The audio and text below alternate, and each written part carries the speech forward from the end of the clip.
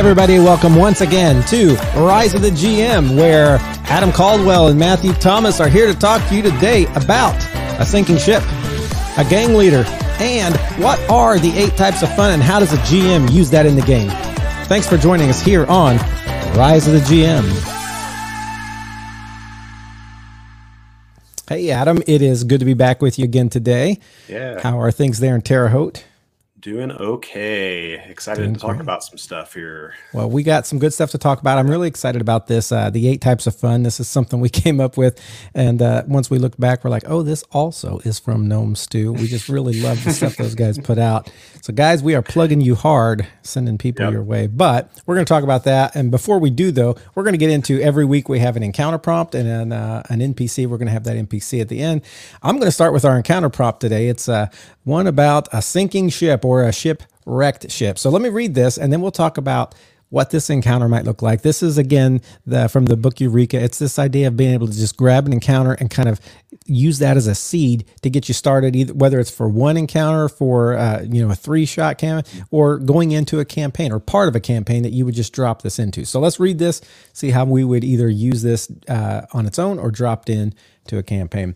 It's called Like Rats from a Sinking Ship. There's a shipwreck on an uncharted island spotted by sailors that are passing by. And when they finally get back to port, they come in from sea, they tell of a ship that was wrecked that seemed to be crawling with strange creatures. Now, this was a ship that was insured, probably by the royal family, and the insurer of this lost ship says that there is a phial of holy water on board. And that it is a cure for an ever-worsening disease that affects one member of the royal family. And he doesn't want them to know that it's lost. And so he says, hey, listen, I'll get you out to the place if you guys can get that file back for me before they find out that it's even been in jeopardy. We need this. And so he says he'll take you out there. And so you guys agree. And en route, the PCs learn from the crew that this area is cursed and generally avoided even by pirates. And as you get close to the location and you see the shipwreck off in the distance, you notice these dark, menacing figures swimming up toward you. And this is kind of the first part of this encounter. These things climb up the side of your ship. They come in and there's a fight. Now, this is not the main fight, but this gives them a taste of like what's coming. And so some of these, you can decide how many come crawl up the side of a ship, and you have to decide what to do. You have little time to react before they crawl up the ship and start to attack, going after holy and religious characters first. So if you have any divine characters, they're the ones that are kind of the center and the focus of this attack.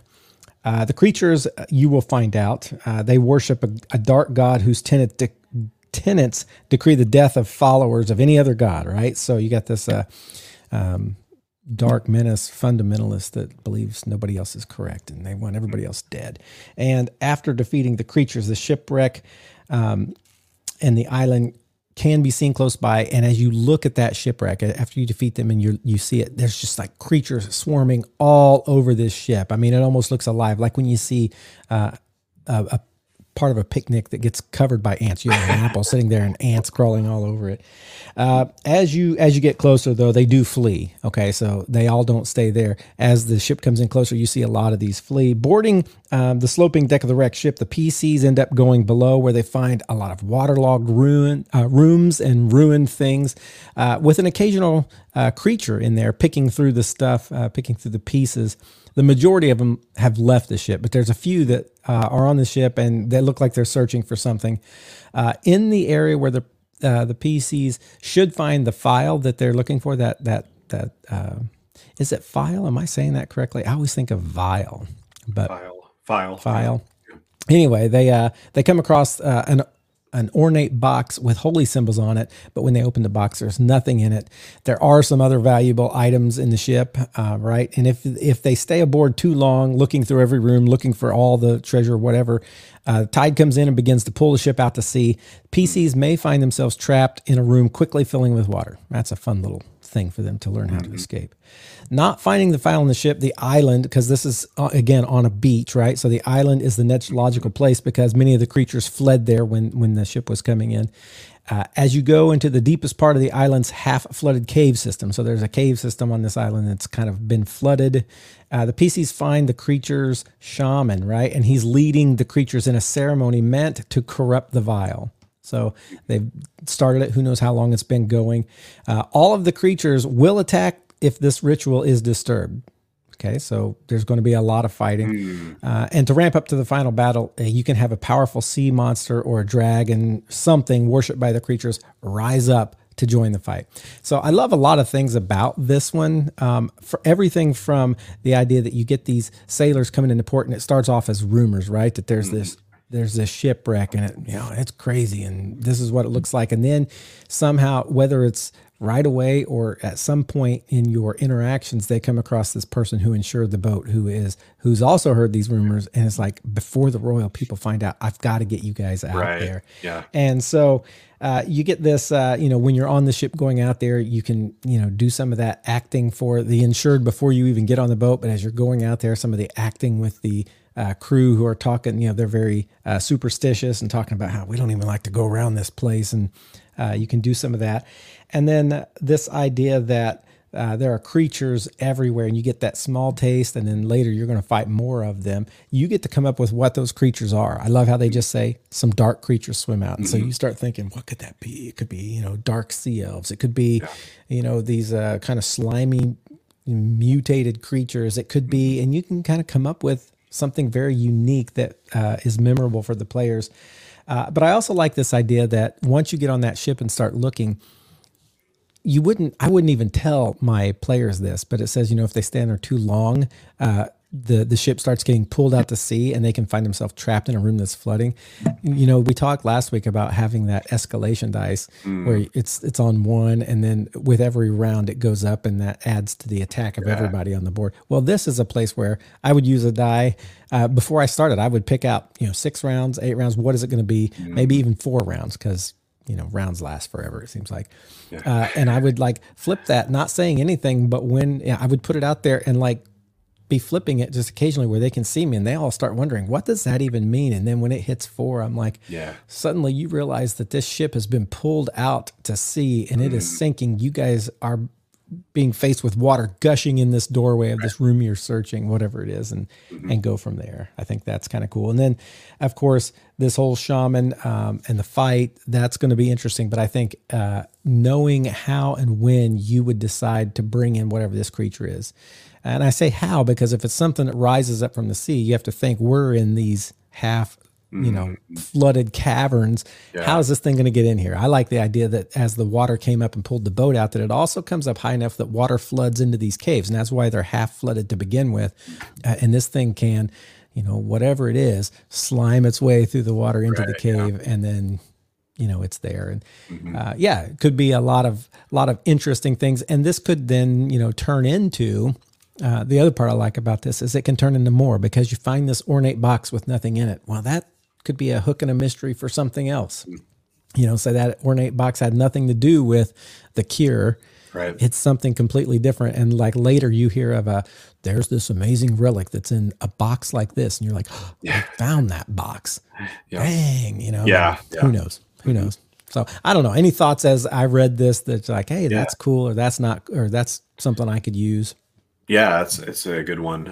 I do like the plug and play aspect of this, where I feel like so often I'm running a tavern on a dock. I don't know why that is. That's a draw I have. I think there's a tavern down by the dock, and so this is nice as far as just considering, okay, it's not just the group just wants to go take it some downtime in a tavern. So there's a tavern by the dock, or it's not just, there's actually some information that I have that I'm wanting to give them, but what's that rumor kind of mill looking like within it?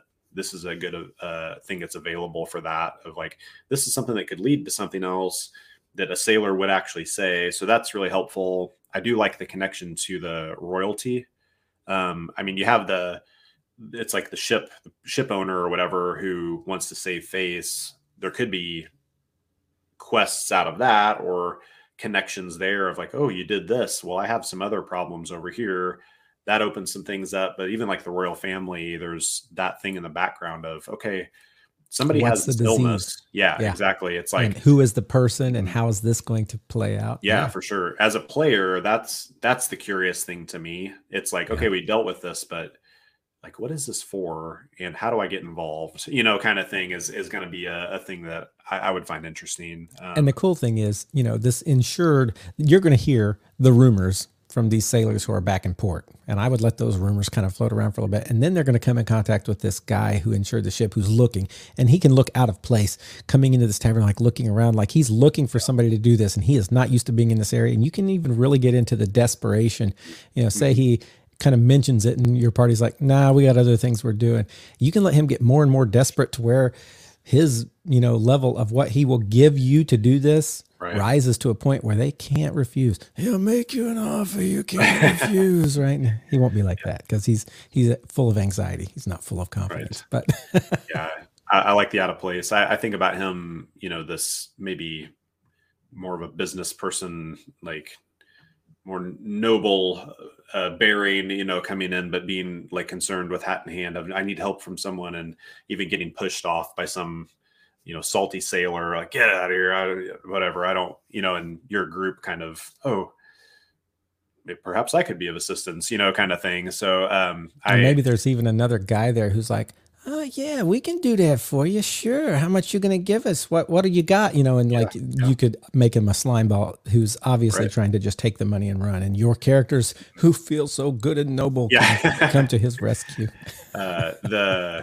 I can't remember if we've dealt with this already or if this is just another conversation, but this would be a good opportunity rolling off of that for another group that's trying to get this. It's like now there's a competition of, oh no, we're going to take care of it. And, they're trying to get out there too. And it adds that like third element of it gets kind of fun sometimes with that too, of not only am I dealing with these things and this like dark cult thing that's going on with these sea creatures, but now there's these yahoos over here trying to get in here. And and like we don't really want to like just kill them, but they're also hostile, and that kind of thing's fun. I like that. I like going more out to the island. I think it'd be really interesting with the creatures to have them muttering whatever this thing's name is at times, like for that to be said. I don't have. When you say this thing, you mean the creature that they're worshiping, like Uglash, like kind of thing. It's like that keeps coming up during this battle, or when they're like, interrogating one of these creatures, or if it's fleeing away, that there's something about Uglash, and you get there and it's like, what is Uglash? Like, it's not bringing anything to mind with any knowledge checks. And then you get here and it's this unheard of creature that, is coming up out of the depths to fight you also. So he rises up like Godzilla and they're all like, oh gosh. Like, I think there's ways to, build some fear or anticipation, even in that. And it's like, oh, is that like Dark Priest Uglash? No. That's Uglash, kind of thing. That's I think that could be kind of cool for that. So yeah, cool. So that's an encounter that you can take and think. This one's really particularly easy to drop in because, like Adam said, almost every tavern seems to end up around a dock somehow in every city you're in. And royal families are always a part of something. I've almost seen in almost every fantasy campaign, there's a royal family that's either good or bad, or who knows. Right. So this one can drop in lots of different ways, and you can decide what that looks like. Yeah. We're going to go on to our main topic of the day, and that is this idea of there's 8 types of fun. And before we start, I want to let Adam just kind of introduce and talk about what does this mean, 8 types of fun, and how did this even come up as a topic? Yeah. So I've been thinking on this, and this has been a thing that's played a role in my GMing for quite a while, and just like kind of being in the back of my brain. We've had conversations about it. I've had conversations with different people I've gamed with. Our Thursday group, I feel like I ask every 6 months, like, what's your type of fun again? Kind of thing. And I think it's a really helpful tool. So there was an essay by, I'm going to just go ahead and like give everybody here, but Robin Hunicki, Mark LeBlanc, and Robert Zubek from Northwestern University. And they wrote this thing called MDA, A Formal Approach to Game Design and Game Research. And like in that, there's this like 8 types of fun that's talked about just kind of generally about gaming. But see, all you gamers out there, this is high academic stuff yeah, going on here. It's well worth checking out. You can Google 8 types of fun. You'll find this stuff. But Gnome Stew, who eventually we're going to do something that's not Gnome Stew related. I'm sure. Eventually. I'm sure. But they just have put out really great stuff, and we're going to, keep pointing people to them too. But they have a short article. You can Google that too. Gnome Stew, 8 types of fun. It's very short, but it explains this, and we're kind of working off of this. But it was 2016 when this was written. I mean, this has been quite some time since this came out. And I heard this talked about on, I believe it was on a podcast back then, and then got kind of referenced to this article. And the idea here is that like people come to any game with a lot of different ways that they enjoy it. Like there's different reasons that people have fun. And these kind of specific themes are the ones that they found, these 8 types. So we're going to just kind of read through those and talk a little bit about them, talk about how we talk relate about the ones that we relate to, talk about people we know that relate to some of those that we see, like this is a classic example. Yeah. So we'll start with the first one is the type of fun being sensation. Okay. So these are the games that engage people's senses directly. So RPGs that have minis, right? You know, your little minis you move around, terrain that people print out on their 3D printer or make in some fashion, handouts, things that you can touch, pick up, interact with physically. Okay. Yeah. These are the kinds of things that exist in this kind of fun. Savage Worlds players are said to love their toys. They look on the table and it gives them things to touch, to move around. People who also like to incorporate music would be in this, like because that's a sensation as well to the ears.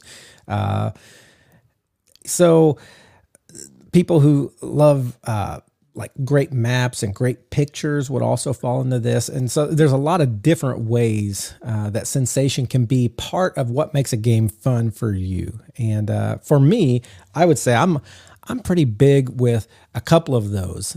I love visuals. I love having a picture that really puts people in that place. And I love minis and dice. Yeah, I love fiddling with things. I love rolling real dice. One of the things I hate when we do a game on Roll20 is just pushing a button and like a dice result popping up. Yeah, there's something so less satisfying for me.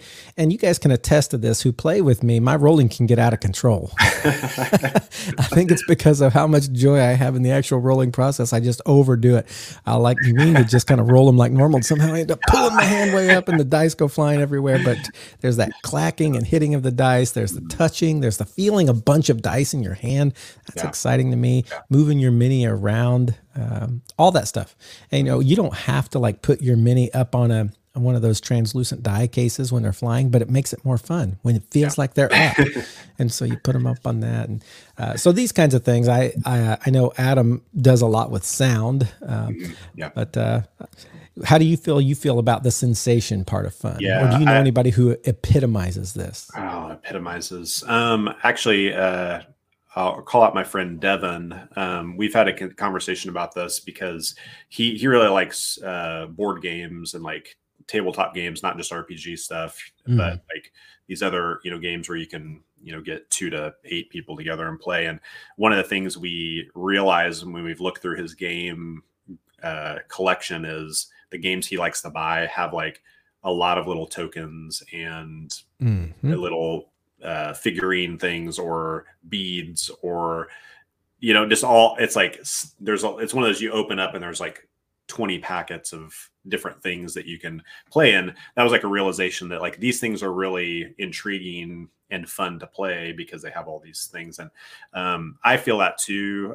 Definitely. I've talked about like tactile, like being able to feel the stuff. I like to hear the stuff. I like to burn the incense when we're in the dragon's cage, and all those kind of things. Like that sensory stuff is really helpful for me. And with like the online play, it doesn't bother me. Like I'm fine online, and I think probably more so than there's other people that have a really hard time with it. But there is something about like when you roll a nat one with a real dice, it's like, dang. But when you roll a nat one on a computer, it just You're feels like, like you I got was cheated. gypped. It's like the computer is cheating me, and there's just something. Now the nat 20, it's like whatever, you don't think about that kind of stuff, but it's then like, you're like, I'm awesome. But yeah, Joshua Morton is commenting on your dice rolling skills, by the way, in the chat. He says, out of control indeed. What? Safety glasses are needed. But yeah, I feel very much with the sensory. That's a big part of when I come to the table, like fun stuff that it definitely enhances it at least. Yeah. And I mean, you think about it, you think about how even in games that are not RPG games, a game like Risk is a game that without all of those little characters and the dice, would Risk be anywhere near as fun as it is. Right. Any game that has, you were talking about your friend who has a bunch of board games and they all have these little pieces. I'm the same. I love those little piece games. You froze there for a second. I just started kind of taking off with that. What was your thought you were working on there? I don't know. Like, I don't know what else. I'm sure it was great. I'm sure it was great. It'll come back up. Why don't you go ahead and read our second type of fun? Right. Let's keep going with this. So fantasy. These games don't exist in our world, or if they do, the world has changed enough that we can suspend our disbelief and separate from the everyday for a little while. More so, we can take on the personas of people and visit places that only exist in our dreams. D&D is the classic fantasy game. You take up arms, you battle mystical and fantastical monsters and foes in a world of swords and sorcery. And while it's a classic, they point out that like it doesn't necessarily have to be that like medieval fantasy that we can engage in fantasy as fun. It can be sci-fi, it can be post-apocalyptic, it can be superheroes. You know, all those things are like part of being something that you're not, and that how that's like a type of fun that people have. If you want to disconnect from the drudgery of reality for a while, then your fun is in fantasy. How's that feel for you, Matthew? Fantasy, I love fantasy books. As far as fun and gaming, this one doesn't resonate with me as much. I mean, I guess it's hard because like they'll say somewhere at the end of this that it's not like you have one of these all on and the other one all off. They're like dials. Some of them are just higher for us. And this one is one that, yeah, I like it to be there, but it's not that thing that really makes the game fun for me. And I think that's what we're always trying to identify is, what is it for each of our players? And this is for us as a GM, as we go through these, your thing as the GM is to figure out what is the thing that makes it fun for this person. You know, I got this guy over here and I know he loves touching things. I'm going to make sure there's minis and dice and terrain, you know, when he's here, because that really is fun for him. For another one, it is this idea of I've left my normal life and I'm in this other place. And that can be, I'm sure that's part of it for me, but it's not one of those things that I majorly identify as that's what makes it fun, because I can have fun. I probably just suspend belief so easily that I don't recognize how much I'm in fantasy, even in my real life. Yeah, I enjoy this. But it's not as high up for me either. As far as things, I think maybe the places, it's like the locations like that excites me. But a thing I think about a lot, like I can like empathize isn't the right word. I can understand, I guess, like there's a draw for people to play like monstrous creatures or things like really, really weird things. And I'm like probably never gonna play even like a Dragonborn because it's just like weird to me. But I know like a lot of people like that of like, I can play this like super weird thing as a character. And I'm like, I'll play a half elf, you know, and be totally happy because it's not that like, I don't know, that doesn't drive me. And the truth is, I would say this, just jumping in there.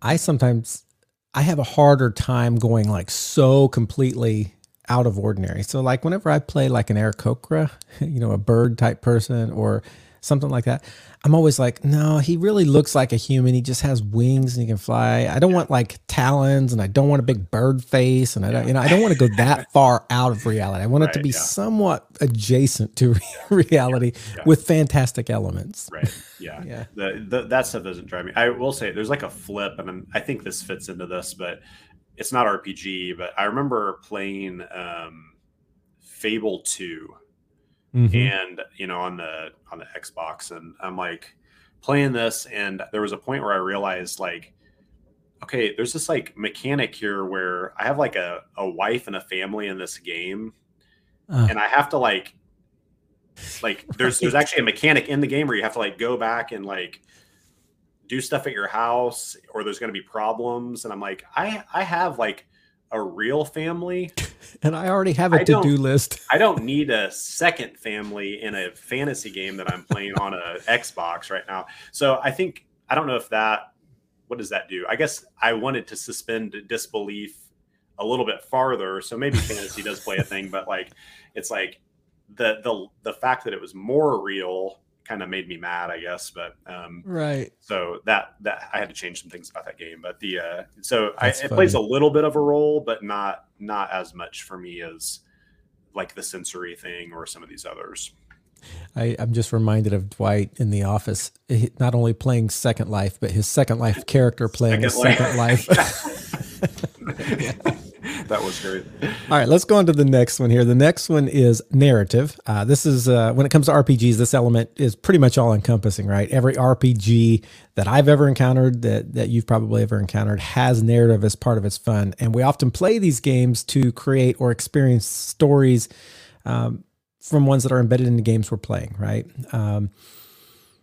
I think it's this idea of being able to build everything about the narrative. Every game lands somewhere in this spectrum. And if you enjoy storytelling, this is probably one of those that you're going to love. And for me, narrative is one that I identify with quite a bit. I love the storytelling aspect. And this probably goes back to even in my day-to-day life. When I'm talking about things that I've actually done in my life, they come out like stories with, beginnings, middles, and ends, and like conflict and resolution.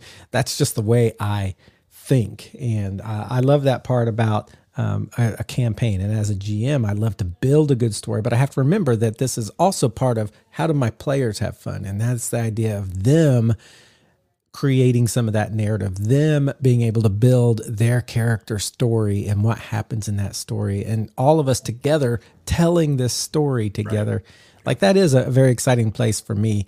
But again, as a GM, I have to think, how am I supplying this to those people in this group who really that's their form of fun, to get up and tell this great narrative, this great story. And so you have to leave space. And this is where, as a GM, you don't want to become the guy who has, I have this idea of what the story is going to be, and dang it, they're going that way no matter what. And I'm telling the story and they're just rolling dice to see how it works out.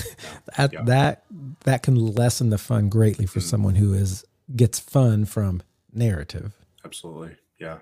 Yeah. Narrative is, we're going to jump up in my, is quotient the right word? Like the kind of go up in this compared to like fantasy. I think we've talked about story in our backstory stuff, and in our, like even 2 weeks ago or 2 episodes ago, storyteller kind of thing. Like we typically, people take up GMing for some reason as we want to tell a story, right? So that's part even that comes in. I guess all these kind of do to the GMing role kind of feels a little different with the types of fun, but like remembering that like we're there to have fun too. Sometimes I forget that, it's like, oh, I'm going to create this fun for everybody else. And like, it's not just it doesn't just need to be work. Like this is fun also, I'm always the opposite. I'm always thinking of, this is fun for me. Oh wait, yeah, I've got to do something for other people. We balance each other out. It's fine. But the narrative is definitely a big one. Storytelling. But I think that's a really good point of just always remembering like that group collaboration, creating space for it. And I think like this is one where, because I'm drawn to it as a player, um, and this is probably a good word for all of them, honestly, to think through. But narrative is one where, because I love getting into a story so much, that sometimes I also try to press that onto people who maybe don't really care all that much. It's like, I'm here and like this is cool, but like I don't want to flesh out, you know, the entire family tree of my character, because you know, and all that kind of thing, or tell more story than what's going on like right here. And sometimes I'll try to like push a player to like, hey, can you give me more, or what do you think about this? And they're like, I don't know, you know. And I need to remember, okay, that's not their bag, some of this other stuff is, so let's move forward with those kind of things too. And again, it's identifying kind of what is their major fun and being sure to hit that with them, even though you kind of want to get some narrative in there. Don't press that so hard. Be sure to look at what else there is that they find enjoyment in.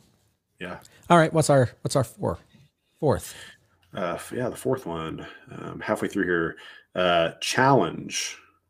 Challenge. They say challenge is an odd bird in RPGs, and I, Adam, agree completely. This is like a kind of interesting one. Many people play for the challenge of overcoming the obstacles with the tools that your character has, but challenge is very much an illusion in RPGs. It's the problem with having a human being as the GM. They need to make calls based on what they see as correct within the rules of the game, the setting, and 100 other factors, both external and internal. So while something looks like a challenge in an RPG, it may really be more about discovery or expression, which we're going to get to later, or narrative, telling the story of how we overcame the thing. Now, if you're into finishing the story, that's challenge. If you're into setting up a situation and then letting it play out according to the rules, that's also challenge. But, and I'll editorialize here a bit more than in the rest of this, RPGs are not the best kind of game if challenge is the fun you seek, if what you seek is for fun. So challenge is like, you know, again, we're like overcoming an obstacle, we're getting over something or through something, meeting these challenges and winning them. And I don't know, what do you think about that? Like what they're saying as far as like RPGs are concerned with like how you offer challenge, and is it like really a challenge, or is it kind of just a mask of a challenge, I guess? Yeah. I mean, think about it. The difference between a video game level that it is so hard and you keep playing it over and over because you just want to beat that. That's a challenge sort of fun. And that's not, it's like they said in the RPG, it's not that kind of, I'm going to throw myself against this until I can get it. I need to accomplish this. It's more along the way. What are you learning and how are you growing? That's typically the way it goes. This doesn't mean that you can't have challenge in there. So there are some GMs who, they love this idea of running completely by the rule all the time. And I'm just going to throw stuff out. And sometimes it can be less challenging because these monsters just aren't very strong, and they let that be exactly what it is, and you overcome that. And for some people, that's fun. It's like, I'm not saying this is our friend Eric Bright, but the time when he got on that Wizard's Way and was wiping out like 300 kobolds with a single, you know, whatever he was doing. Fun, right? Because there's like some power in that, and that's an easy challenge to overcome.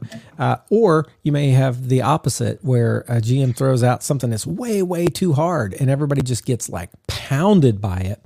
And for some people, for some GMs, that's fun because I'm like, you know, and for some players, it's like, okay, we went against this, and like, man, just directly as the rules are, we beat it, and it was crazy, and that might be fun for them. For other people, that's, you know, less fun if, you know, 7 of your 8 in your party, I guess 8's a pretty big party, 4 of the 5 in your party end up dying, you know, that doesn't necessarily feel as strong a fun. That's not saying it can't be. And again, it's harder for me to say this is how this fun looks as a challenge, because that's not typically one of my higher ones. Right. Yeah. When I look at these, I do want to be facing something that has the danger of death in it, and I've talked about this in previous episodes of this podcast. I don't want it to feel like, okay, we were losing and he just kind of fudged at the end. Hand of God came in and we beat it. That is not fun for me. I do want there to be some challenge. So this does rate on there. I want it to be a challenge, and I want us to really have to do it and decide maybe to run away or have some people get killed. Yeah, I want that as part of my fun. But that's not the most fun. If somebody says, hey, let's sit down to a game and this is the major component, that's not as big as excitement as narrative and tactile and, whatever else we may come across in here. So, yeah, that makes sense to me. Josh in the chat says, can see the people who really enjoy combat as those who enjoy, quote, challenge. I could definitely see that. And it's what you're talking about of having to be, there has to be stakes in that, or it's obviously not a challenge if it's just oh, well, this was just kind of thrown here, but there really was no reason. I can see that kind of, so, okay, we're talking about RPGs here. That's kind of the whole thing of this podcast. But if you're just talking about gaming in general and fun, let's move this over to a poker game. Okay. To me, this is where challenge becomes the fun. And it is in that game for me. It is about, I do like the tactile of having chips. I've never gone to Vegas or anything. I just kind of have that set I bought at Walmart and we play for $1. So I'm not a high roller or a big gambler or anything like that. I do like the chips. I do like touching them. I like putting them in. I like stacking them. So that's that tactile thing. But a poker game where you just divide up chips among people and then you play and there's no stakes, no fun. Yeah, there's no challenge in that. Who cares if you go all in and lose it all? It didn't cost anything. Yeah. That's why even though we only play $1 game, or let's say we're big and we play a $5 game, tournament style, and whoever wins gets half the pot and on and on. That idea that there is something to lose and the challenge of it, that I could lose it all or I could win it all, that is fun for me in poker. But somehow that does not translate to RPGs for me. So I can see that as a type of fun in some games. Yeah, I think I wonder if you kind of identify one of your players or some of your players are challenge people, that idea of the stakes, I think, is important. And obviously you can't be in some cases, it's the combat thing, like Josh said, anytime you go into a combat where you're fighting till the death, I guess there's a stake there of you could die, kind of thing. But some of that is this may be a bigger thing than what I'm wanting to go into, but it's you almost have to do all these other things we've been talking about for a character, or it's kind of like the no buy-in poker game where it's oh, I could just roll up another character. I if they die, it's fine. it's not real, kind of thing. And so there's some of that of building in, making it tangible. There's kind of this is more real of there's story and there's hopes and dreams that this character has, and there's things that they've been through, and now it's getting a little more legitimate as far as what if I lose this? But I also kind of wonder what that could look like to create stakes in something, maybe a specific encounter or a mini arc, adding, okay, you can lose something here. This is something you need to do. And if there's failure, then your character, the party is going to lose something. You're going to lose something's going to be diminished because this doesn't go and actually follow through on that. And I'm just kind of throwing out a theoretical there, but it's I think that could help if you have a challenge oriented person to make sure that there's things like that in the game where the choices we make, you want them to matter always. But if we fail at this thing or run away or don't get there quick enough, then the story is going to move on, the world's going to continue, and this is going to be lost. So, that's kind of it's interesting because as we're thinking about this, I'm thinking games that have competition more than cooperation tend to be fun because of the challenge. You're playing poker right. against people. You're trying to win against them. You're Right. competing. You're playing basketball. Your team is trying to beat these other teams. You're playing football. You know, those are group games, but you're competing against. In a game like D&D, it's a cooperative game, and you're kind of playing against the bad guys, but really everybody at the table, including the GM, we're all cooperating to build a story. Right. And Yeah. so it feels like maybe it's a little less. And so you would have to introduce, what are some of these stakes? Mhm. What is it that makes this fun? If somebody likes challenge Right. as a form of fun. Do you think, I don't want to get hung up too long, but do you think puzzles and riddles and trap kind of things fall into that? Like, this is an interesting thing for you all that are out there that maybe are challenge people. Like, do those things, as a GM, a lot of times those things are like boring to me. Just to be honest, you know, it's like, oh, this is kind of a thing to change the tune of the way Pace. we're doing things, hang them up for a little bit, you know, but it's like, I don't know that I'm trying to think if as a player, like when I've been like, man, I just am like exhilarated by this Again, I thing. think it depends on the player, Well- right? Yeah. You have some who love puzzles and challenges and solving puzzles, and you have some who are like, come on, this is boring. I just want to get to the next combat. Yeah, I think I'm thinking now that stuff may be more for me, because so two things: your game, Dormant Mind. There was the Fey Gate thing. We went through like kind of a Fey forest. I don't know if that was a different plane kind of walk or something, but we come to this gate, and there were the gems we had to cast spells into. Mm-hmm. And I had like a piece of paper. I'm like inductively studying this thing to try to figure out, you know, like what, all that stuff. I think maybe that's what Josh is talking here, Arafel puzzle. I don't know if that's that one, but yeah, trying to figure out like, okay, what is this term? What spell would that go with? And like, do we have these things? And I also would say there was another one in your game more recently. It was in the, like the ice, Veil of Frozen Tears, right. Frozen Veil of Tears, that we got stuck on for a very long time, like multiple weeks. We were working on it as we're like doing more exploration. And I remember that's another one where I had like pages trying to break down this poem to see like, okay, what's this saying? And does this connect? And so maybe there's a bit of challenge there for me, right? But it's almost like more player. I'm pulling that out and doing stuff in real life, trying to actually logic things out. So maybe I am more interested in that than I think so. Than you had originally thought.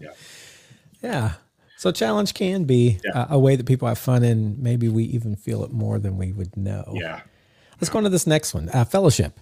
Fellowship, a lot of games are about being social, right? You got Apples to Apples, Cards Against Humanity. These are about bringing people together. Socializing is the activity, and the activity is kind of secondary. And there is a win condition in those games, but really it's the humor, the experience, the camaraderie that happens that's more important. You don't like leave and say, we beat Apples to Apples. Man, we did it. We're awesome. You know, it's more about like the social interaction that happens there. And RPGs are really good at this, right? We're conversing constantly. We're interacting with each other. We're building bonds that often translate outside of the play.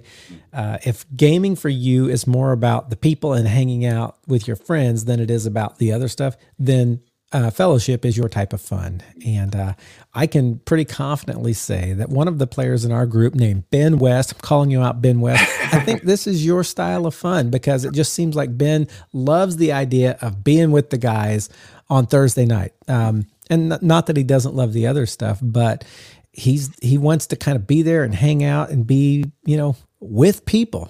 And I think that feels pretty evident to me. Ben may respond and be like, nope, I hate you guys.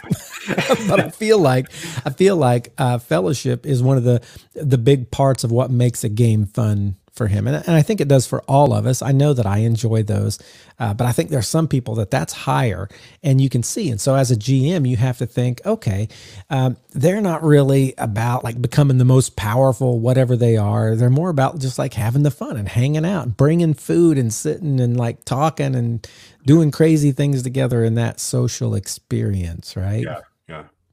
Yeah, for sure. I feel like you have to have that to some extent, right? Or you're not gonna want to ever get in a room with other people to I mean right? True. Like there's probably, if you're drawn to this, a group game, but definitely I was thinking of like I would agree about what you said about Ben. So Ben, you can correct us like Matthew said. But I would say as like a GM, this one actually I struggle with players, not calling you out, Ben, but the like when players are like high fellowship, but the other stuff's not as high.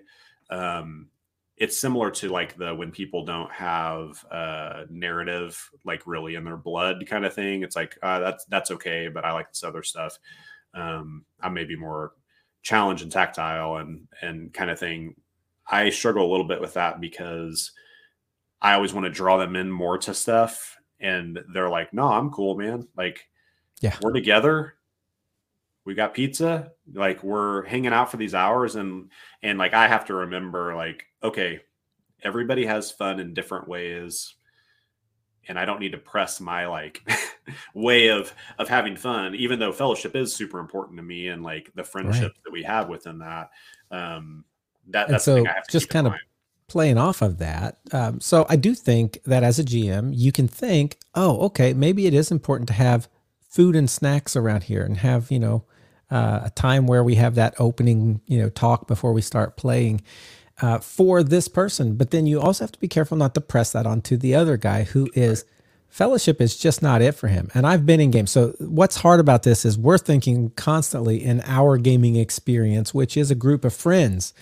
But I've been in groups where people kind of get together because it's a club or because, they're, I guess, conventions. I haven't been to conventions, but you get people who come in and their idea is challenge. I'm gonna be better than everybody, or I want to be the best player there is, or I love these little things and but I don't really want to hang out and talk with all of you, and I don't want to be like chummy.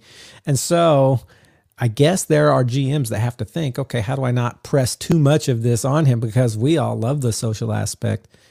Again, with each of these, where is their fun? And his may not be there. So for him, I need to get the dice and I need to get the, the narrative, but I need to like not be trying to push on him. Hey, have some more pizza and talk. What happened? What's going on in your family? And they're like, leave me alone. So yeah, there's some good stuff looking at, back at, lights, camera, action. The first one we talked about the entertainer. Right. I think it was the entertainer when we talked about like the social hour or like having that. There is a time to like have those conversations. Not that they can't, again, there's flexibility and all this stuff, but maybe, okay, yeah, there's this time at the beginning where we're all kind of getting set and we're like passing around the food and talking about how was your week, and those things I think are important. But like you said, for the other people that maybe aren't as like, they're kind of ready to go. All right, there's a set time. We're going to be sure we're playing by, of course, 7 o'clock, We're all biased. We're like, okay, maybe you came to a club for D&D, but you came because you want to have people who enjoy the same things. And so I think we would each say, we feel like, even if that's not like their biggest fun, we need to pull them into that social a bit. Yeah. Give options for, that to actually happen and stuff. But like you said, it is good to like, remember, hey, let's start at a reasonable time because maybe they don't want to sit here and talk for like an hour. They want to get to gaming. So. Yeah, for sure. For sure. All right. What's the next one? So the next one is discovery. This is another area where RPGs excel, they say. Being excited by what's behind the next door, what's in the next hex, what's on that flash drive that you just stole. It's all about discovery. If you want to see what's around the corner or just over the horizon, then you find your fun in discovery. Earlier, it was mentioned that discovery was in relation. Earlier, they mentioned discovery in relation to challenge. Sometimes the discovery is about how to overcome the problem at hand. And they say the reason they don't think of it as a challenge and more as discovery is because when you can't overcome the obstacle or you don't find the solution, the narrative in the game grind to a halt. He says, to me, that means challenge isn't really what we're looking for, but rather a way to discover a solution, or at least discover how you die. I do love watching people walk into the Green Devil Mouth in the Tomb of Horrors and discover that they're dead. That, by the way, is Tomb of Horrors. That's a killer game. That's never played it. Yeah, that's a harsh. It is meant to kill you.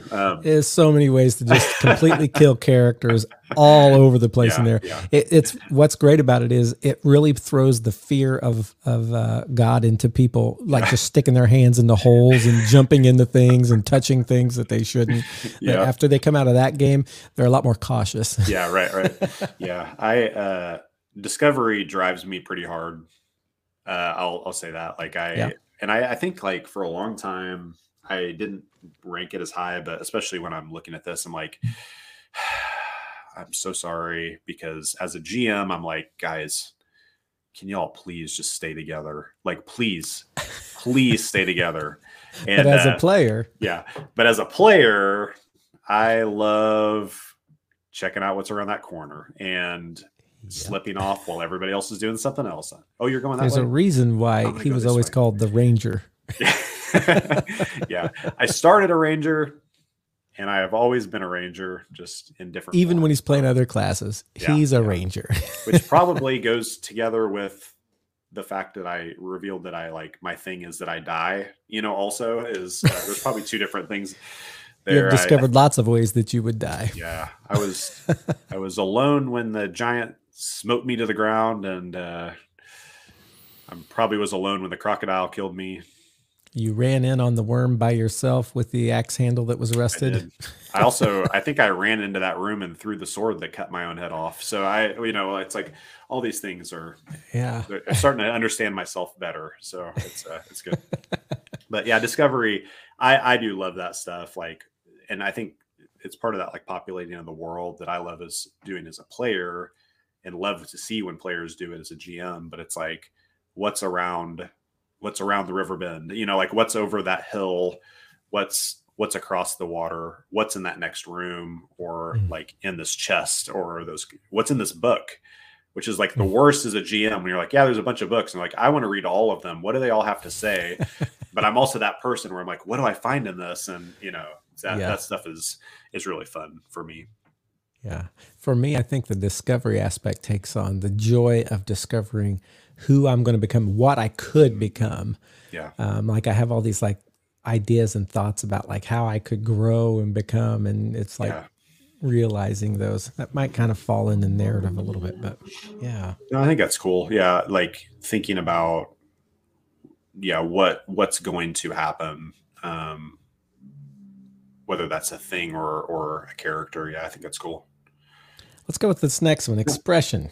This is an element that almost all encompassing in RPGs again, right? Expression's about story creation and self-expression. We bring a bit of ourselves to the game table when we play, and we leave ourselves in those stories and that we helped create through characters that we've come up with. We've worked through any obstacles that arose in those, and the other pieces that we help create during a session. If you like to be creative, leave your mark on a game, then your fun is about expression. This one I can say is super high for me. Everything from the voice, because it creates the character, which creates the memory, which is I love expressing myself and my thoughts and my creativity. That's a huge one for me. And in all aspects, from the way the character's mechanic works, I want it to be an expression of me, to the way his voice is, to the way he looks, to the stories that get told. I love the expression part. For me, that might be my biggest. As I go through there, I love the story when I get to express it. Right? When I get to express myself in it, sort of thing. Yeah, for sure. Yeah, I think that's higher for me, but not as high as some of the other ones. But I think like that idea of like making your mark. I love to be able to throw my own, as a player, my own like plot hook into a game, or like the way backstories can connect to try to like throw out just things to grab onto for the GM as well. Yeah. Or just like in the moment, you know, I love those games where we were talking before we went live, but where there's like kind of a general, like you come across this type of thing, and then as a group, maybe you can figure out like what it is, or like when the GM, you know, asks like, well, what does this look like, you know, to a player, so they can explain that. Like, I really like when that happens. So I think that's the kind of the expression, how it comes out for me in that too. And that's how, as a GM, you can be aware of, you have players who expression is like their joy in games. Give them chances to build it. Give them chances to be that character. Give them chances to role play. Give them chances to, you know, add to the story a twist. You know, those sorts of things. Yeah, yeah, for sure. The last one is submission. And I think the best way that I can explain that would be like kind of the ritual of the thing. Right. Like we're, you know, it's the every Thursday night, that's our plan, is that from this time to this time, we're gonna play. Like it's on the schedule, you know, like I have that blocked out, and only very few things can get in the way of that. You know, right. It's like not, it's very much like part of the week kind of thing. Or also they talk about this type of fun is about like being consistent. Yeah. Like consistency is like the fun part. So the campaign and the game night as an event that's regularly attended, the enjoyment of knowing you have that night of the week or monthly weekend game session with your friends. Those are elements that make up the fun of submission. The ritual of gathering together, they say. If you find solace in that, then being a part of the ongoing event is where you find your fun. This is one I don't know I've ever really like thought too hard about, like this being fun. So I don't really know. I don't know how to speak into that personally. I enjoy when I have pieces of my week. Like I feel like, and Matthew, probably you can speak into it. You probably feel this a little bit. We have a lot of like flexibility in what we do. So I think like there's a lot of like shifting, for me at least, there's a lot of shifting aspects through the week where I'm like, I don't know for sure where I'm going to be. Am I going to be in my office? I'm going to be on campus.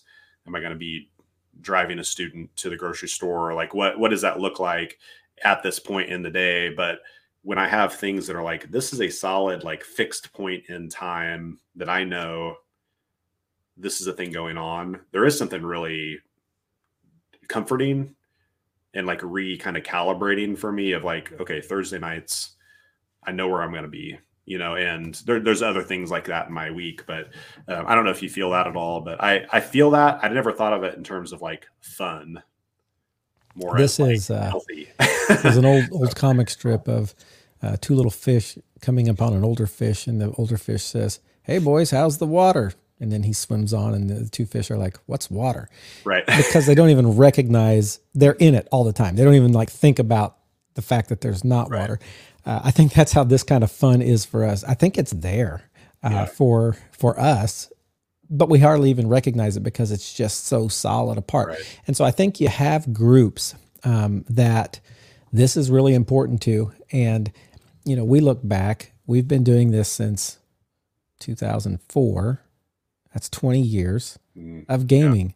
Pretty much every Thursday. And, you know, sometimes we switched it to Monday. And, you know, there are times you have to call that off in the summer, but we have this, like, we know we're going to be doing this for a long time. Yeah. I have other people I know in my life that they get together occasionally with friends, and they want to do it maybe once or twice a semester, or they do it, you know, here and there, but they feel pretty okay calling it off for whatever comes up. Yeah. And for them, this sort of thing is not part of the fun. For us, there is something to that longevity. And I think Eric and Evan would be in, you know, Eric moved away, and yet you still game with him every Right. or every other Monday on a regular basis, you have this kind of thing. And I think for groups that stick together for a long time, this is that water kind of aspect of fun. It's like, how's the water today? What's water? This is just what we do. But it's such an important piece that I think that can be. It is weird, like you said, to think of this as quote fun, right? But at the same time, I know I love when we're thinking of, I'm thinking of events that happen with our work. We have these, bash weeks where events happen at night, and I'm always like, oh man, I hope we don't do something on Thursday because that's my night. Yeah. And when I'm planning vacations, I'm like, are we going to be gone on Thursday? Yeah. This kind of thing enters my mind as an important part. And so, fun. Yeah. There's I wonder, and I'm like philosophizing here, but I wonder if the way that the submission kind of piece plays out does affect, I think for me, it affects the type of fun that I end up engaging in looking at these 8. Mm-hmm. So like for us, it's like, okay, nearly every Thursday we're doing this. It's a lot easier for me to engage in the narrative. Like it's easier for me to jump into the narrative aspect and the maybe the fantasy part of like, this is an ongoing thing that we're doing. There's other games that I love. I love jumping in and doing like a one shot, or it's like, hey, we're going to do this little mini arc over the course of the next year. We're going to play like 4 times when we can get together. And I enjoy doing that. And I love that for like, part of that's fellowship, where it's like, okay, these are people I don't get to hang with that often. So we get to be around the table. We get to spend time together, maybe have a meal with that. And I feel like expression comes out in that a little more, where it's like, all right, I don't really have time. Nobody has time for like Adam to build this huge narrative in the middle of, a 2-hour session that we have every 2 months. But I'm going to get real expressive with, the way my character plays out or something. Yeah. Some of the stuff like the sensory is going to happen regardless. But I wonder if like even the way that submission idea, the ritual of the thing, or just the consistency of the game sessions that we have, like maybe even like flows those 8 types of fun for us, and it just comes out in different ways. I do like that word ritual as a way of fun more than submission. Yeah. It makes more sense to me. Yeah. So they wrap this article up by saying that these are not on or off switches. They're dials, right? You got an amp with a bunch of dials on it. You turn each dial up to a certain place, and that's like your mix of fun. And so just real quick, glancing back over this, and we've kind of said it throughout, what's your highs? What's your mix? What are the things that for you? Because it's not one. It's a few. Right. What are they for you? For me, narrative's big, sensation's big, discovery's big. Submission, like you said, is there, but I'm not really sure. I think expression's lower, but not low. Challenge is lower. And fantasy's pretty low for the sake, but I'm still engaging in a game where you do fantastical things, so it can't be too low. That's those 3 though I mentioned, like discovery, narrative, fellowship. I don't even know if I said those are the 3. Sensation's big, but like I am about fellowship. So those 3 I think were for me. Sorry, that was all over the place. But how about you? Yeah. So for me, I picture it like a soundboard. I set everything at unity, and then I either push it up or pull it down. Yeah. And for me, probably challenge and fantasy are pulled down a little bit. They're there. They're not off. But expression and narrative are definitely the 2 highest, with being able to touch things, roll dice, move minis being another, like probably the 3rd highest. Those are the things that get pushed up on my board of fun. If I can express myself, tell a good story, and play with minis, I'm good. Even if the fantasy aspect is there or not, even if the whatever discovery. I'm sure that's a good part of it. If I'm telling a story and expressing myself and getting to touch things, I'm good. Yeah. Yeah, I think it's really good to know ourselves. Obviously, like I think that is helpful. Even as like eventually there'll be a time where maybe we talk about player like maybe some good best practices or something as a player to help come to the table in a good way. But for GM, I mean, I do think it's really important to know the people around your table. And it doesn't hurt to jot those down and keep that in front of you. Yeah, Ben for sure. likes hanging out. Matthew likes telling stories and doing voices. Yeah. Chris likes, and then on around. Right. And then glancing down occasionally at that and being like, oh, yeah, how do I play to that for this guy? Yeah, for sure. Like creating space for those things, not beating your head against a wall when you're like trying to force somebody to have fun in a way that they don't care about. That's important. When Adam goes wandering off down the corridor, okay, he's just trying to discover some things. He'll be back, kind of deal. And play into that. Play into his discovery. Right. Yeah. So that I think those are really helpful, and it's a good tool as the GM to sit at the table with. All right. Well, 8 types of fun. You guys tell us what's fun for you. You guys tell us if you think about making fun for others. Yeah. We're going to move on to our NPC of the day here. And Adam's going to do that. So Adam, who's our NPC that you could drop into a campaign if you just need this? This is Patience Witt, the feral gang leader. This is a young girl smudged with dirt. Patience blends in on the streets or at the textile house where she works.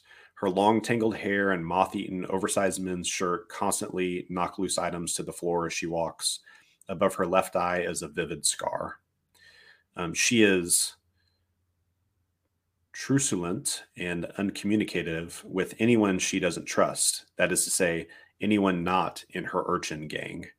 Her personality, Patience is independent, responsible, and tough. She demonstrates extreme maturity for her age. However, she's also savage and merciless, with a passionate belief that might makes right.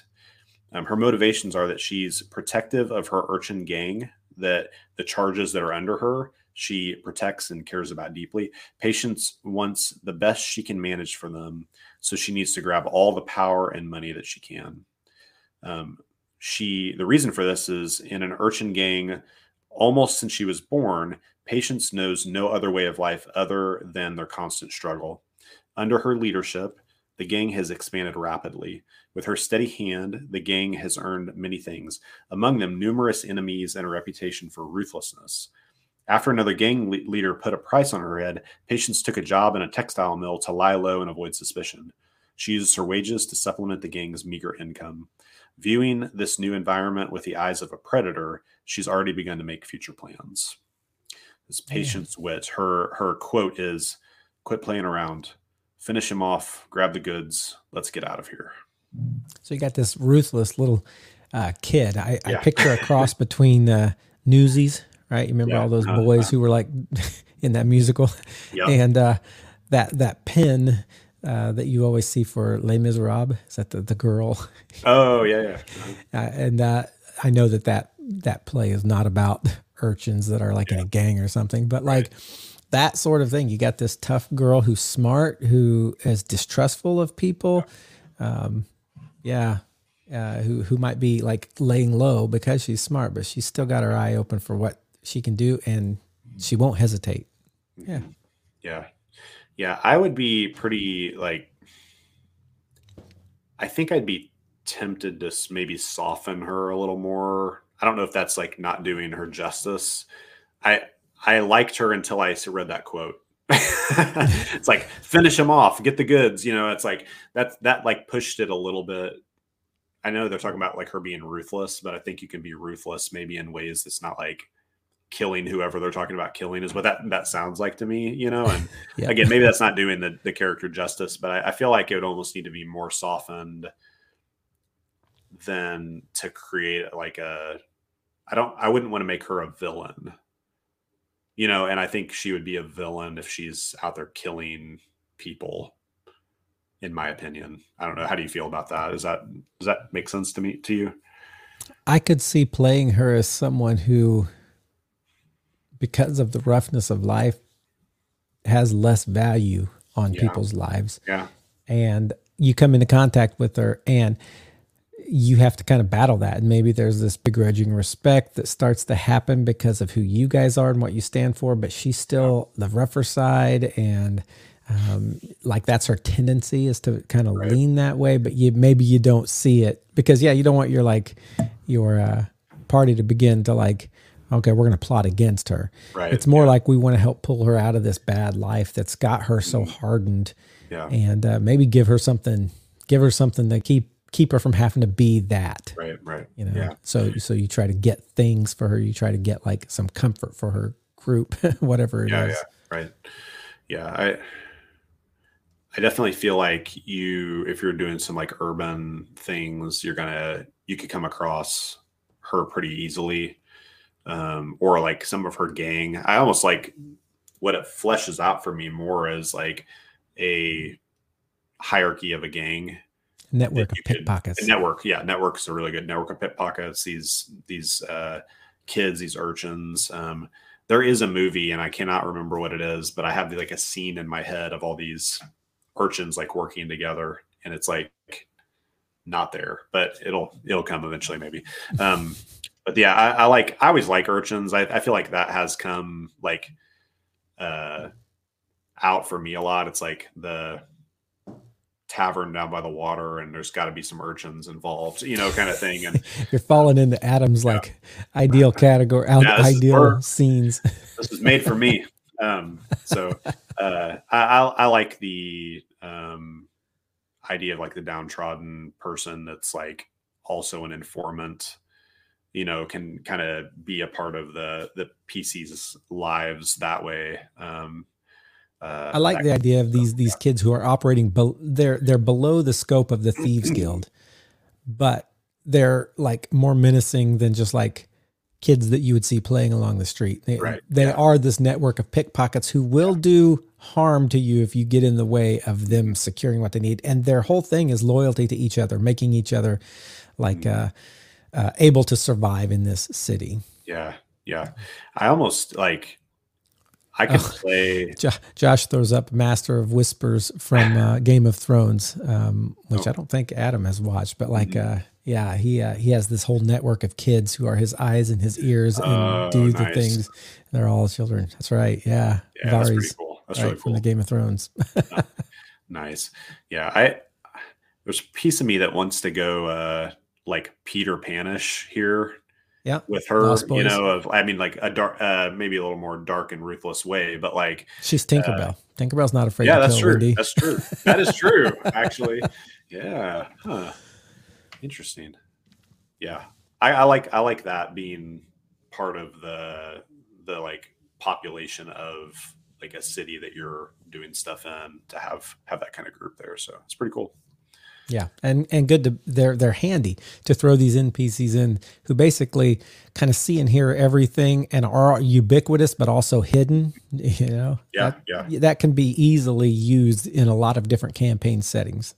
Throw in some urchins, and then you begin to find out there's a lot more urchins than you than you initially realized when you looked out and saw two kids in the marketplace over here, and you thought they were just poor kids. Oh no, they're part of something bigger, and now they're helping you move through your campaign. So. Yeah. Those are fun.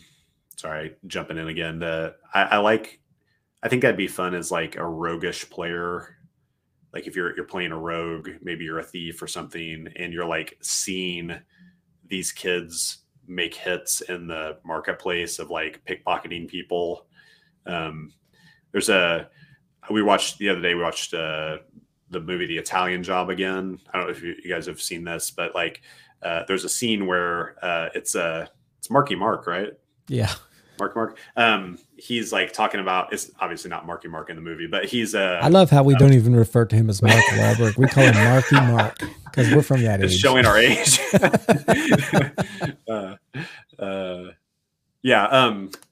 But his character is showing, or there's like a flashback of like how he got started as a thief, and it's like in their school. and all these kids are like, the bully like slams a kid up against the lockers and takes his lunch money.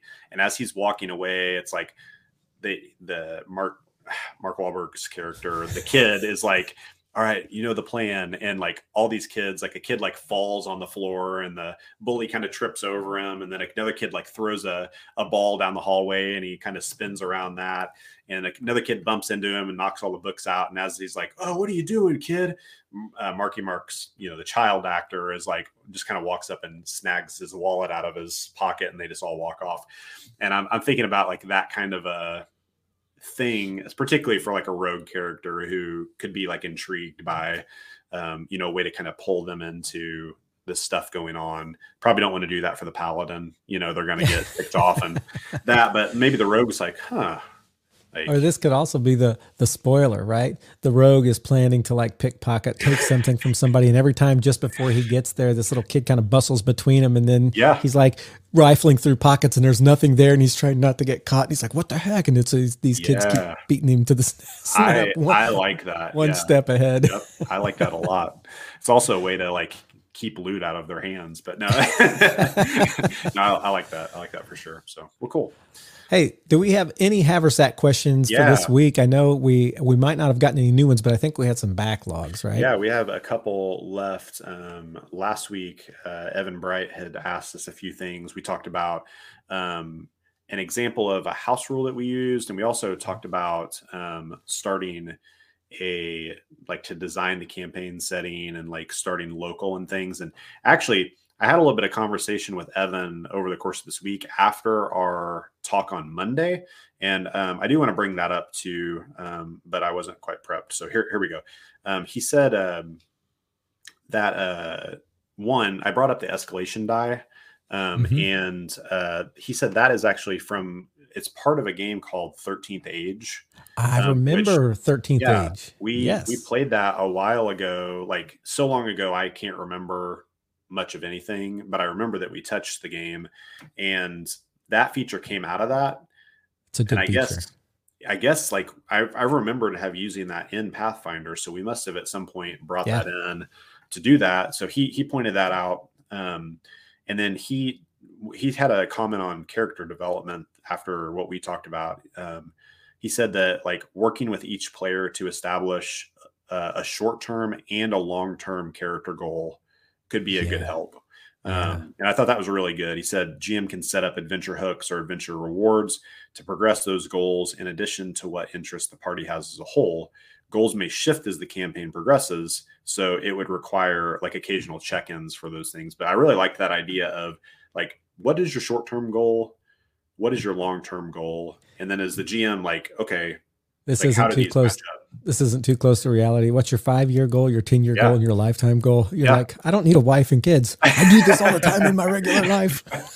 So suspend the disbelief with it. But I thought those were really good. That comment that he made, I thought that was well worth saying, of like talking to your group individually, like what are the goals of your character, and kind of thinking about it. But we did have 2 more questions from Evan that we didn't get to last time. Let's hear them. First one is this: which bookkeeping tasks, if any, do your players assist with at your table?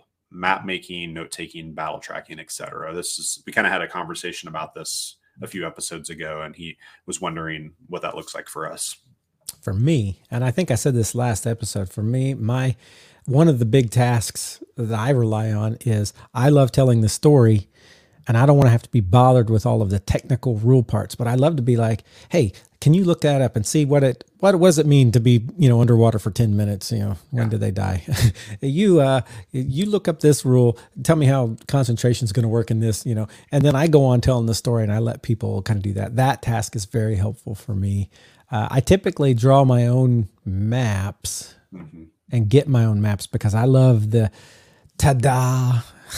Hey, here's a big thing. Boom. I don't want anybody to know about it before me. I want to unveil. That's part of the fun for me as a GM. But note taking, oh my goodness, do we rely on certain people for note taking and bursting the goods, right? Yeah, right. Whether I'm a player or a GM, I always rely on somebody to be taking notes, and it's usually Adam or Josh in the current game we're in, and Bursing. I would say in the current game we're in, that's like been Brandon, or it used to be Brandon. I think Josh does that some too. Josh is basically just a note guy. He takes care of all that stuff. But very helpful. I'm always the one. It's like, well, what did we get? I know I got something. Right? How much of that was mine? What happened last time? Can somebody remind me? And I love like kind of offloading those. How about you, Adam? Yeah, vast majority similar answer. I don't know that. I don't think I ever walk in and am like, I need this to be done by anybody like that. I don't think that's just. I don't think either one of us like formally. It's more in the moment kind of thing. But if I have a note taker, that's amazing. Yeah. Like I try to take notes, but there are those moments where it's like I made up Knuckles Scuttlebutt, the gnome artificer, in the moment because somebody needed to talk to him, and it's like I'm never going to remember that as we have this conversation and then move on to a thing. It's like, what's his name?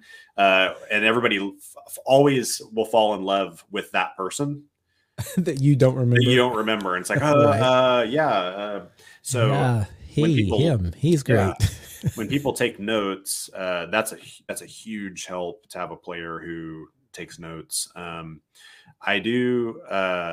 There's been times where I've had people do initiative, like they will run the initiative, and that can be helpful if you're bobbling a lot of things. That can be nice, or at least be the person who's like, hey, you're next. Like to like remind everybody, like let's keep it moving. Trying to think the Burst Nation stuff, yeah, which is like the divvying up of treasure. There was one that.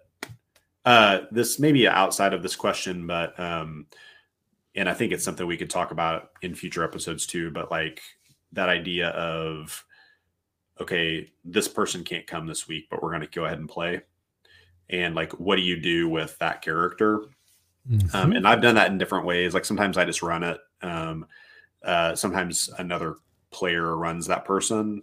It's funny to me that you ask this because I was just talking with someone here in my office about that, and I just saw like this Reddit string about what do you do when your players have to be gone. And so I've just been talking a lot about this. Oh, yeah.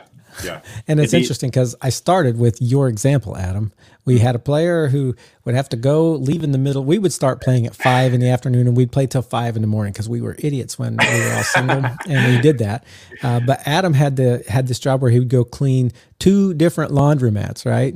And it would take him maybe an hour and a half. Yeah. I don't remember exactly, but we always had to have this like reason. Why is he just here and then he's not here? And so he was apprenticed to some wizard who had a ring on him that at any moment he could summon him and he would just boop, he'd be gone. And so that's what would happen. He would be summoned and no matter what we're doing, fighting, talking, whatever, he's just gone. And we played that as part of the story. And then all of a sudden he pops back when he gets back in town, and here he goes. So that was like my original, like, how do we deal with this? And that wasn't even they came up with that before I got there. But some people, a lot of people in this thread would, they had, so that this character loved, and I forget what they even called him. I'm just going to call him Big B Spoiled Beans or something like that. there was actually a name, but they're known to cause high levels of intestinal distress. And so they got this, we have a portable fortress right now, but they had a portable porta potty, and this guy, like, he would eat this stuff and they just couldn't stop him. And occasionally he was stuck in the porta potty. And so they could knock on the door and ask him like questions. So like they could have his information, but he could not, do anything. He couldn't be casting spells. He couldn't be fighting because he was in the portable porta potty, that's like hilarious. With, the distress going on. And that's the way they would deal with this character who regularly kind of he didn't know if he would be there or not. And so, and I heard that more than once in this Reddit thread. So that's hilarious. Interesting. We didn't get into it last time. I think it was from the last topic, but in that focal point, when they talk about they talk about that idea too, and I don't think we touched it too much last episode, but sorry, I've lost what I'm saying.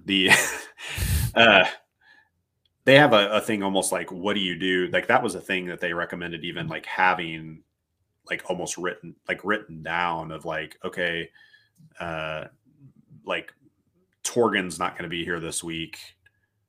What do you do? Like, does he get whisked away by the wizard? Does he just kind of fade to the background? And even talking about like preference, like somebody may be like, I really don't want you to know about my character, so I'd like you to not put them in the hands of another player. Like maybe there's some secret things. It's like, well, let's not pass that over. Or I don't really care. Have them play them. If they die, I'm going to be mad. But otherwise, like those kind of things being marked out. So I think that's like worth. For a long time, we didn't like if somebody wasn't going to be there. It was just like, oh, I guess we're not playing. I feel like we did that for a long time where it was like if somebody couldn't make it, we just didn't do it.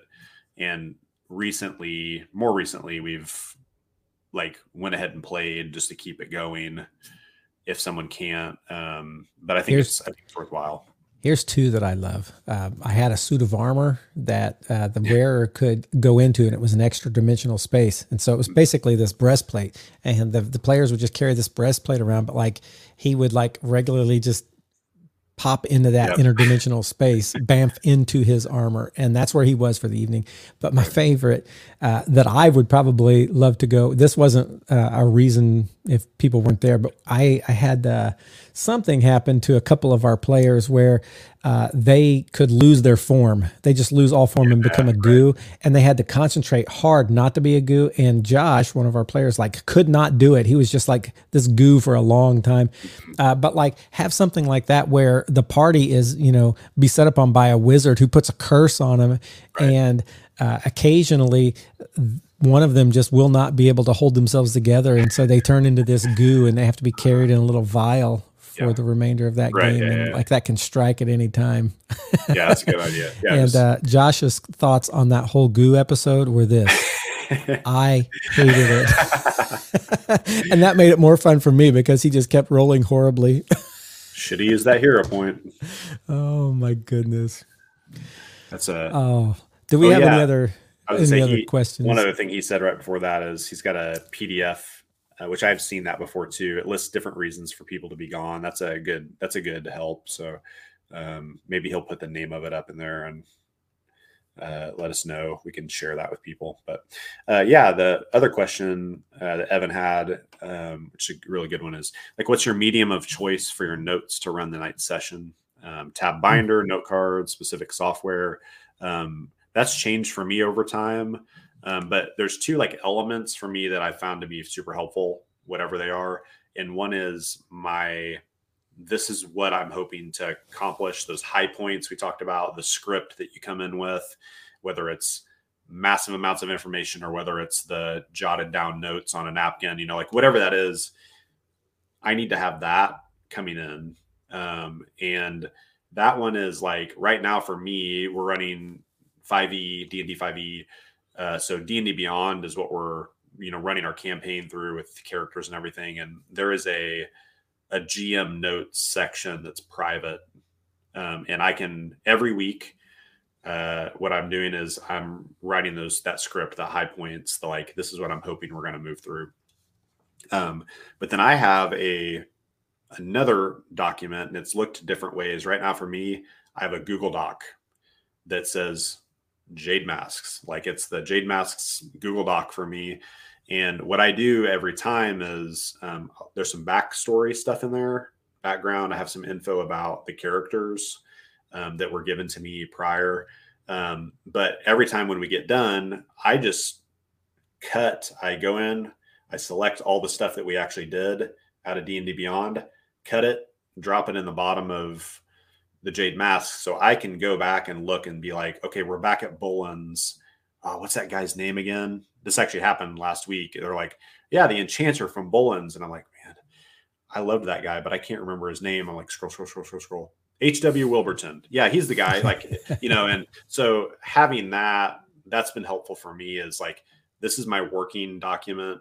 This is the refer to later, or like, if I'm like in a planning session, I can go back through and look at these things. make some notes about like major people or hanging events. You know, there's a hag that's kind of still out there in my game. Maybe she's never going to interact with them again. Maybe she's tracking them constantly. I don't know, you know, and, but she's out there. I have kind of a list of that too, but that falls in that document too. So I work off those two, and I think they could look differently, but it could be on paper. It could be, you know, locally on your computer or whatever that be, but that's how I'm working right now. I had an app that I truly loved. I don't always use it, but and I wish I could share my iPad screen. I don't know if can you. That's probably not going to be very good. It's called Game Master, and you have down at the bottom here. You have different. You have the campaigns, so you can have multiple campaigns going at once, and everything just stays in that campaign. You have a compendium which has all of the rules, or like the big rules for like 5e, and you can click on any one of those and it just pops it up, and that's handy. And then you have encounters.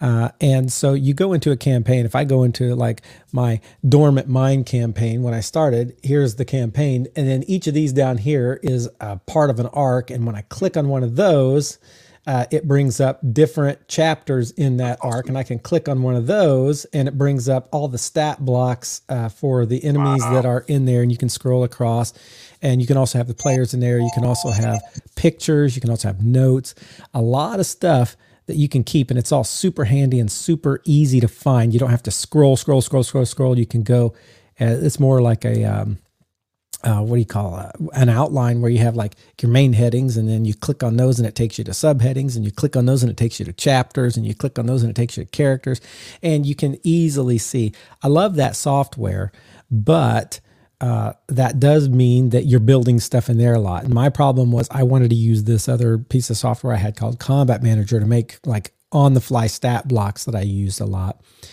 Again, this is the sort of thing that once we started doing stuff with Roll20, then you could just do a lot of that in there. I haven't done a lot in Roll20 because I don't pay for the subscription of whatever the game masters can use.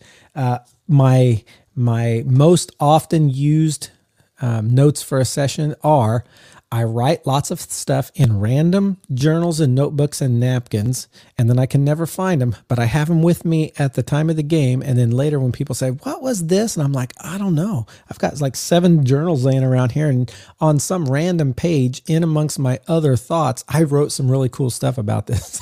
So my organization level is not nearly as high as most, even though that app I showed you looks really good and is super organized. And I think people who are super organized would love that Game Master app. I think it's just called Game Master on an iPad. I don't know if they have an Android version of that or not, but that's really good if you're super organized. If you're like me, wherever inspiration strikes, you write it down, and then you hope you have that with you in front of the computer, and you have some other stuff. I have like this. Mine is so cobbled, and that typically is the way that I run a session. And then getting back to it, I rely on those note takers. Remember I said note takers?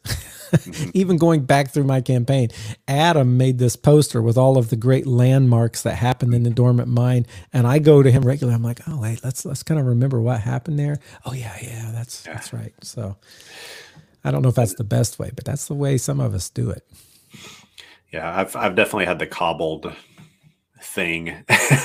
So that's been a thing, and I'm trying to like bring it back together a little more. But I love that program. It's super cool. Yeah, it's super helpful if you can stick with it and use it. Yeah. So all right, well, I think we're coming to the end of an episode. We're going to end there, save some other stuff for later. But next week we're talking about what, Adam? We're having our first special guest. Special guest, Eric Bright joining us. Come on, and we're going to talk about GM-less gaming. I'm playing that music twice because we talked so long.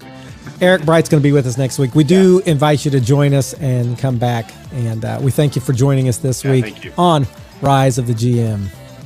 See y'all.